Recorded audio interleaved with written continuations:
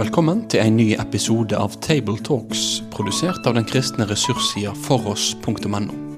På foross.no får du tilgang til tusenvis av solide, oppbyggelige og korsforankra ressurser. Vil du være med og støtte dette arbeidet økonomisk? Da kan du gjerne gi de gaver til Foross på Vips nummer 70979. Vi håper at du setter pris på dagens episode av Table Talks.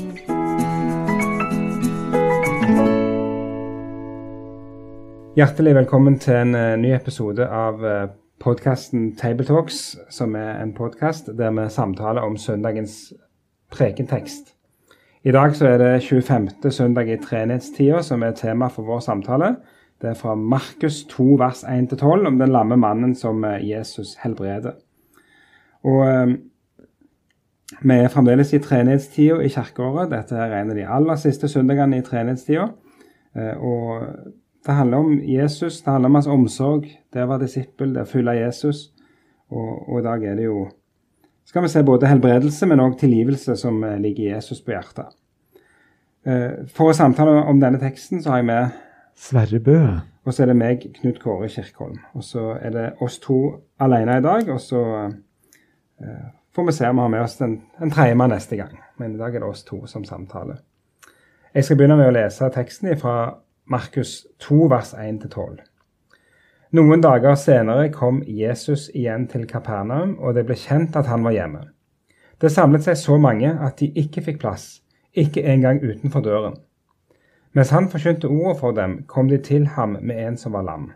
Det var 4 mann som bar han. Men de kunne ikke komme fram til ham på grunn av trengselen. Derfor brøt de opp taket over stedet der han var, laget en åpning og firte ned båren som den lamme lå på. Da Jesus så deres tro, sa han til den lamme, «Sønn, syndene dine tilgitt.» Nå satt det noen skriftlærde der, og de tenkte med seg selv, «Hvordan kan han si slikt? Han spotter Gud. Hvem andre kan tilgi synder enn en, det Gud?» Straks visste Jesus i sin ånd at de tenkte slik, og han sa til dem, «Hvorfor går dere med slike tanker i hjertet? Hva lettest å si til den lamme, syndene dine tilgitt, eller stå opp, ta båren din og gå. Men for at dere skal vite at menneskesønnen har makt på jorden til å tilgi synder, og nå vender han seg til den lamme, jeg sier deg, stå opp, ta båren din og gå hjem. Og mannen reiste seg, tok straks båren og gikk ut rett for øynene på dem. Så alle ble ute av seg av undring. De priste Gud og sa, noe slikt har vi aldri sett. Jesus han har begynt sin tjeneste. Ryktet har begynt å gå om Jesus. Han har allerede vært i synagogen i Kapernaum og helbredet der, og han har helbredet hjemme hos Peter, og han har helbredet mange i byen. Og så går det noen dager, og så han hjemme igjen. Hva det betyr, om det huset som Jesus bodde i, eller om det huset til Peter og Andreas. Dette får vi jo ikke vite, men vi får vite at Jesus ikke har noe å lene hodet på, så det er vel gjerne trolig at han en gjest hos sine venner, sine disipler.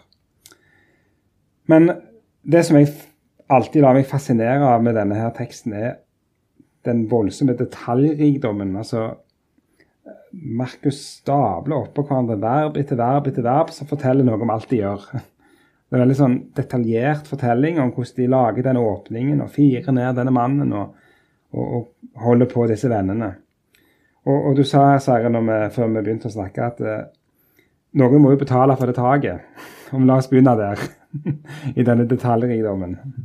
Og det praktiske som skjer her. Ja, noen må betale for det, og noen må rent faktisk utføre det. For å si det litt folkelig, det mange vaktmesteroppgaver der Jesus bryter fram. Det en matkomité, og når den ikke var der, så må det ekstraordinære ting til som med brødundre. Det noen som skal samle opp, og det ble 12 kurver fulle.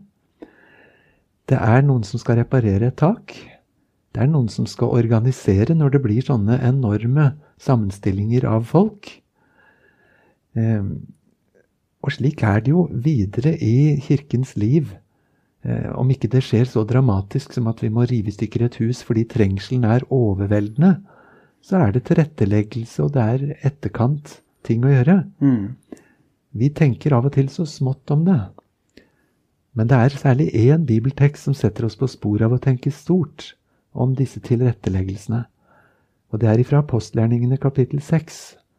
Der står det om at de første kristne delte ut mat til fattige enker i Jerusalem. Og det ble en så stor oppgave at apostlene som hadde hånd om det, de rakk ikke å fullføre ordets tjeneste og bønnens tjeneste. Så de måtte delegere det. Og måten det fortelles på er bare så nydelig. Apostelgjerningene 6 løfter dette inn som en åndelig tjeneste. Og de skal utse mennesker med et godt vitnesbyrd og med åndsutrustning. Og så har de tid til å stanse opp og ha en egen forbønnshandling om at dette må skje på en rett og god måte. Så hvis vi tenker at det er noen åndelige tjenester med å tale og forkynne, og så er det en masse uåndelige tjenester med tilretteleggelse, så er ikke det uten videre bibelsk. Så kanskje virker det som et sidespor her, men noen skulle reparere dette taket. Og det lot seg helt sikkert ordne. Men i sum så er det mange oppgaver langs med veien der Jesus farer frem.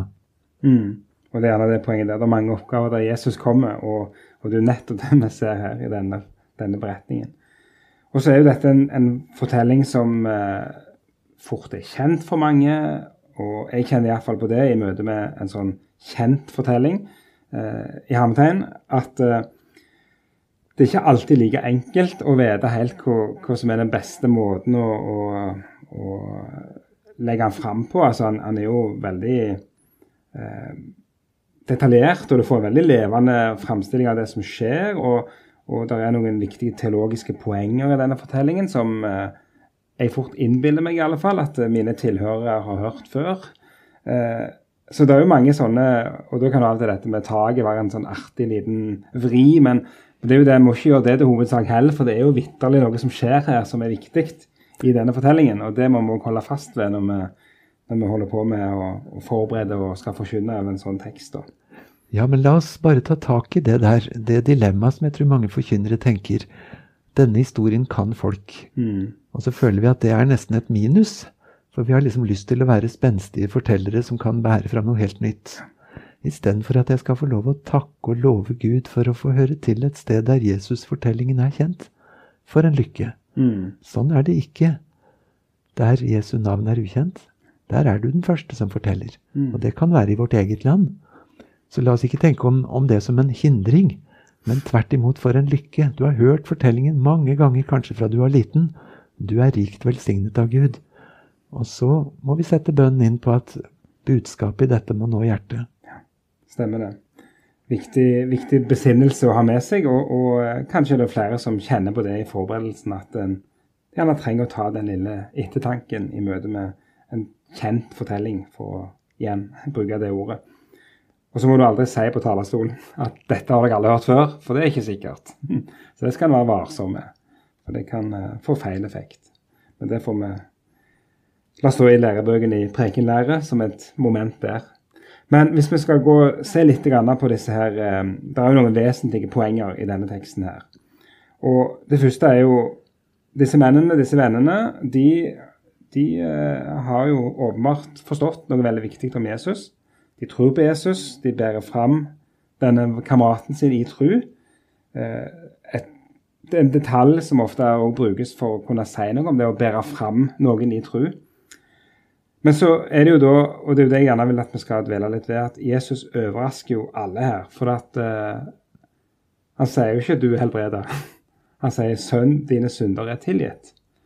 Så Jesus han ser jo på en måte et annet problem enn det problemet vennen har identifisert. Og det er vel kanskje noe vi kan gjenkjenne i vårt eget liv også, at vi kan gjerne komme til Jesus med et problem som vi har identifisert, og synes at han har vært så god med å gjøre noe med. Og så vet Jesus bedre. Og det er helt åpenbart her. Ja, det er så stort et poeng. Hva er egentlig diagnosen? Hva er det vi trenger? Hva trengte denne mannen? Jesus kunne se både den kroppslige plagen som han absolutt tok hånd om, men han så til et enda dypere problem. Og han sier ikke det at du er syk fordi du er en stor synder. Det sier han slett ikke. Men du som er syk, du har et annet problem som jeg gjerne vil få adressere. Og nå skal jeg få lov å gi deg et så stort løfte som Guds rike gaven. Du møter det på side 1 i Det nye testamentet. Når Josef får beskjed av engelen om barnet som skal fødes, så står det ikke at du skal gi ham navnet Jesus, for han skal frelse sitt folk fra romerne. Det var jo opplagt for enhver jøde som levde da, at problemet romerne, som har okkupert landet vårt, og som holder oss som fanger. Hva trenger vi en Messias for? En som kan hive romerne ut og gjøre Guds folk fritt i sitt eget land? Ja, da Jesus døde på korset noen og 30 år senere, så sa han at nå det fullbrakt. Men det var fremdeles romerne som styrte. Men det som var fullbrakt, det var at han skulle frelse dem fra deres synder. Så uansett et folk i den ytterste nød okkupert av hedenske fiender, så det en nød som stikker dypere, som har Jesu fokus. Og slik sett så det et spørsmål om helse og et annet spørsmål om frelse. Ikke sånn at det ene helt uvesentlig, men det ikke nok å få helse. Det var 10 spedalske som ble renset, men det var bare 1 som kom tilbake og takket Gud. 10 fikk helse, 1 fikk frelse. Mange spør Gud om å forandre omstendigheter, men å forandre vår grunnstatus, det det ikke sikkert de kommer på å be om. Det et kjempeviktig poeng, for det jo nettopp det vi fort kan glemme, at vi kan gå i 2 feller. Vi kan på ene siden si at helse uvesentlig, og så kan vi si at helse alt. Men så det en måte det å kunne si at begge deler viktig, men noe viktigere. Det jo den lille ekstra detaljen der, som ikke en detalj, men det å si at det et grunnleggende problem, en status som må endres, som viktigere enn omstendighetene. For du kan være frelst, og du kan ha det godt med Gud og i vonde omstendigheter. Det jo faktisk utrolig viktig å kunne formidle til folk. Og det ligger jo som et hovedbudskap i lignelsen om den rike mann og Lazarus. Den rike mann hadde alt på plass, inkludert velvære og sikkert helse gjennom hele livet, men en evig fortapelse, mens den fattige Lazarus ikke hadde det. Ikke som å nedjustere menneskelig lidelse, på ingen måte, men samtidig perspektivet inn i evigheten. Det sant. Og så sier Jesus det han sier, og så sitter det noen lærde som blir provosert. Og det jo for at Jesus trer jo inn på Guds enemerker, kan vi gjerne si her. Og ved å proklamere synstilgivelse, så sier han noe som bare Gud kan si. Og det en provokasjon. Og dette jo, kanskje, jeg ser jo for meg her i Kapernaum, det ikke en så stor by. Det sikkert en gruppe av mennesker i den byen som knyttet til synagogen og den religiøse eliten, og som kan skriften, og som folk vet hvem De har vært i synagogen noen dager i forveien og sett Jesus helbrede i synagogen, og liksom, ok, det var på en sabbat, og var det greit? De har sikkert begynt, og kanskje tenkt sånn stilt. Og så kommer dette, og så gjør han plutselig krav på å tilgi synd. Og så begynner de å, det våkner et eller annet i det, i hvert fall en provokasjon, et eller annet de misliker her med det Jesus holder på med. Og på sett og vis har de jo helt rett. Ja. Det ingen andre som kan tilgi synd enn Gud. Det de ikke forstår, det at denne Jesus, han Gud. Og der ligger jo den store, store hemmeligheten om at han som trer frem her, han gjør det med full autorisasjon, og rett fordi han Gud. Han Guds evige sønn. Men det får ikke de med seg på noen måte. Og da kan vi jo bare legge til også at så langt jeg klarer å finne ut, så det første gangen i Markus-evangeliet at Jesus bruker dette ordet menneskesønnen om seg selv. Og det jo definitivt med, altså han sier jo at menneskesønnen har makt på jorda til å tilgi synder. Og det begrepet der jo langt ifra et nøytralt ord, så det har nok vært med å ytterligere vist disse skriftlærde at han her mener det han sier. Det her ikke bare noe han sa av en glipp. For menneskesønnen jo denne her titelen som brukes i Daniel 7 om kan vi si, Messias, om en gudommelig skikkelse som trer fram for den gamle av dager og får overlevert makt. Og Jesus gjør krav på at jeg han, faktisk. Og spiller helt åpenbart, tror jeg, på det. Og prøver ikke engang, han gjør det, kommuniserer at jeg denne. Jeg menneskesønnen. Jeg har denne makten. som dere har lest over i skriftene. Så det må ha vært en provokasjon når de ikke trodde han var det, for å si det sånn. Og den gammeltestamentlige bakgrunnen for ordet menneskesønn er også spennende, for det betyr jo ikke et eller annet menneske som bare er sønn av et annet menneske. Bakgrunnen i Daniel 7 er jo at han tvert imot kommer gående på himmelens skyer, og er i dialog med den evige Gud. Og han får makt og ære og rike i all evighet. Så menneskesønn betyr ikke bare et eller annet individ av arten menneske, men det betyr jo han som i Daniel taler direkte med Gud og får autorisasjon ifra han. Og det viser jo, det er nettopp, og det der guddommelige, han er en guddommelig skikkelse i Daniel 7, så Jesus gjør et veldig tydelig krav her på å være den da. Og så er det jo det han viser det jo også, for han helbreder han jo, og gjør en gjerning som et menneske ikke har makt til å gjøre. Så han gjør både en usynlig gjerning, kan man si. Han helbreder, han tilgir synd, proklamerer syndstilgivelse, og siden det er Jesus, så er det sant. Da skjer det faktisk. Og så bekrefter han jo den makten ved å helbrede. Og så er det dette retoriske spørsmålet som jo vi må innom. Hva var lettest å si for Jesus? Dine synder er deg tilgitt, eller stå opp til våren din og gå. Menneskelig sett så er det jo helt åpenbart at det første er lettere å si, for det kan ingen etterprøve. Men sånn var det ikke for Jesus. Nei, hvis du tenker det som at hver gang Jesus sier til noen at dine synder er tilgitt, så sier egentlig Jesus, dine synder og gjeld kan du legge på meg. Ja. Det oppgjøret skal jeg ta meg av. Da vokser Jesus samlede gjeldsbyrde for hver eneste gang han sier det, og skrittene blir tyngre og tyngre. Å, hvor jeg gruer, sa Jesus ifølge Lukas 12,50. Ja. Da er det ikke billige ord, da er det ikke lette ord. Stemmer det, og det tenker jeg som forkynner, så er det et vesentlig poeng å få sagt her, at prisen Jesus må betale for å kunne si de ordene som framstår som uetterprøvbare, den er så uendelig høy da. Det er viktig. For jeg lov å skyte inn 2 hendelser fra min studietid for lenge siden, som hadde med syndenes forlatelse å gjøre, og som står med spikra i sterk skrift i mitt liv. Det første var da jeg hadde fått begynt teologistudiet. Jeg synes det ble veldig mange hit og dit og fram og tilbake saker, men hvor er selve budskapet og saken i det hele?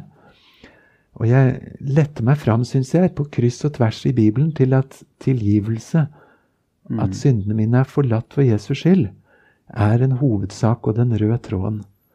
Og så leste jeg en av de virkelig store fagbøkene av Albert Schweitzer om Jesu liv i forskningens lys, hvor han klarer å påstå det at under nattverdinnstiftelsen, da Jesus sa, dette er mitt blod som utøses for dere, til syndenes forlatelse, så var det bare ord som falt i forbifarten, sa Albert Schweitzer, i kanskje en av teologihistoriens mest berømte bøker. Hjelpe meg. Var det så på slump det skjedde, da den nye pakt ble innviet, at det bare detter noen ord i forbifarten? Fra da av sto det for meg som så absurd. Den neste episoden, den kom et par år senere. Da var det et stort debattmøte i forbindelse med at en kjent teolog hadde ment at kirkens oppdrag det var å være et uromoment i samfunnet, som hindret at de rike og vellykkede bare skulle etablere seg og tråkke på de fattige. Og i et ordskifte på et stort lag i studentmøtet i Oslo, 1500 mennesker, så hadde også lille jeg ordet. Og jeg spurte retorisk rett ut, er ikke syndenes forlatelse hovedsak? Og så fikk jeg svar av hovedinnlederen etterpå. I en samtale han så på meg med milde øyne, og det var mange andre til stede, og så sa han, syndenes forlatelse, hva i all verden skal du med det? Som om det var en bagatell og en meningsløshet. Jeg ble tatt så på senga, jeg tror jeg spurte tilbake, ja, men hva skal du med all din teologiske granskning og forskning og doktorgrad, hvis du ikke har syndenes forlatelse når Gud kaller til regnskap? For det er jo det som er. Hver av oss skal stå til ansvar for Gud. Hvor er da våre synder? Ligger de på oss, eller er de lagt over på Jesus? Så den saken som skal fram I teksten bare så utrolig sterk og sentral. Ja, det sant visst. Du står, kan jo bli overrasket av og til hvor det vil at det en provokasjon da, rett og slett, at det behovet finnes. Og at det gjerne, kanskje var det som stakk litt hos disse her lærde hos Jesus også, for hva jeg vet. Ja, for det gjør det. Altså budskapet om at jeg står til regnskap for Gud, og at jeg faktisk en synder, det har noe provoserende I seg. En kjent professor spurte I mediene her, mener du å si at vi feilvare, alle sammen? Feilvare kan jo høres ut som det produsentens skyld. Det det ikke. Men ja, det feil. Det systemfeil. Men den slår inn for en og en. Vi hos på harddisken. Yes, to viktige poenger for understrekt, at her det en hovedsak som så sterkt fremme I teksten, og det gjør at enten samme hvor artig det kan være å snakke litt om taget, så det dette som kjernen, og som en som forkynner pliktig til å bære frem, vil jeg si, fra denne teksten. Det en viktig sak I teksten. Og så det jo flott å se avslutningen før vi går mot en avrunding her, at folk som ser dette, de priser Gud. Noe sånt har vi aldri sett. De forstår jo at her det et eller annet som skjer. Og jeg synes Markus har et par sånne notiser langs med enten om rykter som går ut, eller folk som priser Gud, eller han har gjort alt vel. Det en sånn en glad undring, eller glad begeistring over det de ser, da, som Markus ofte tillater seg å slippe fram for oss som leser, og det setter jeg veldig pris på I Markus evangeliet. Ja, jeg tror jeg vil si det sånn, at rykter har et ufortjent dårlig rykte. Ja, de har nok det. Noen rykter kan jo med rette få lov å dø. Det sant. Men altså, det finnes gode rykter. Gode rykter om Jesus som løper foran han, sånn at det skapes en forventning og entusiasme, og mange søker til ham. Sånn som teksten vår også begynte, at det samlet seg så mange at de ikke fikk plass, ikke engang utenfor døren. Det var derfor de måtte bryte ned gjennom taket. For en lykke. Ja. De gode ryktene som løper den positive veien. Stemmer det. Det vel verdt å merke seg at det sånn det beskrives, og at man må be om at det må skje. For en avrunding, når du skal forkynne med denne her, hva ligger deg særlig I hjertet? Kanskje hovedsaken, kanskje noe annet? Ja, denne hovedsaken med at det finnes tilgivelse hos Jesus, og at han gjerne deler ut, men de evige konsekvenser, det hovedsaken.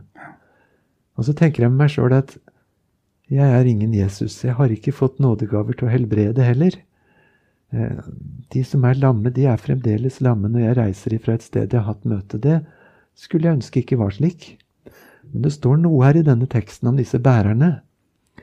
Da Jesus så deres tro, bærernes tro, altså det å få lov til å bære noen fram til Jesus, som skaper dette unike møtet direkte mellom den syke og Jesus. Det et enormt løfte til faddere, foreldre, til forbedere, til alle oss som ikke helt vet hvordan vi skal få vitne riktig, ikke minst for våre nærmeste. Og blir så alt for fullt vårt hjerte. Vi klarer ikke å tales ved, så bærer vi frem de kjære for nådens Gud, og vi nedber velsignelsens fylde, det beste vårt hjerte vet, alt over det elskede hodet, for tid og for evighet. Litt svulstig språk I en gammel sang, men det å få nedbe Guds velsignelse, og kanskje fysisk bære noen hen til Jesus, eller bære en kristen bok bort til noen som ikke finner den selv. Det var bærernes tro som skapte dette unike møtet. Og der trengs det mange bærere I Guds forsamling. Det en viktig plass å stoppe, tror jeg.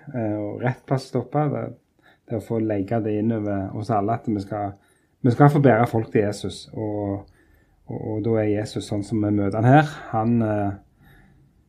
Han tenker ikke så mye på taget. Han tenker på han som ligger på båret, og så har han omsorg og tilgivelse og helbredelse. Så vi tar med oss det fra dagens samtale, og så det sånn at de som har lyst til å lese mer om denne teksten, og eventuelt høre på andre samtaler om teksten, Da er det ressurser tilgjengelig på foross.no.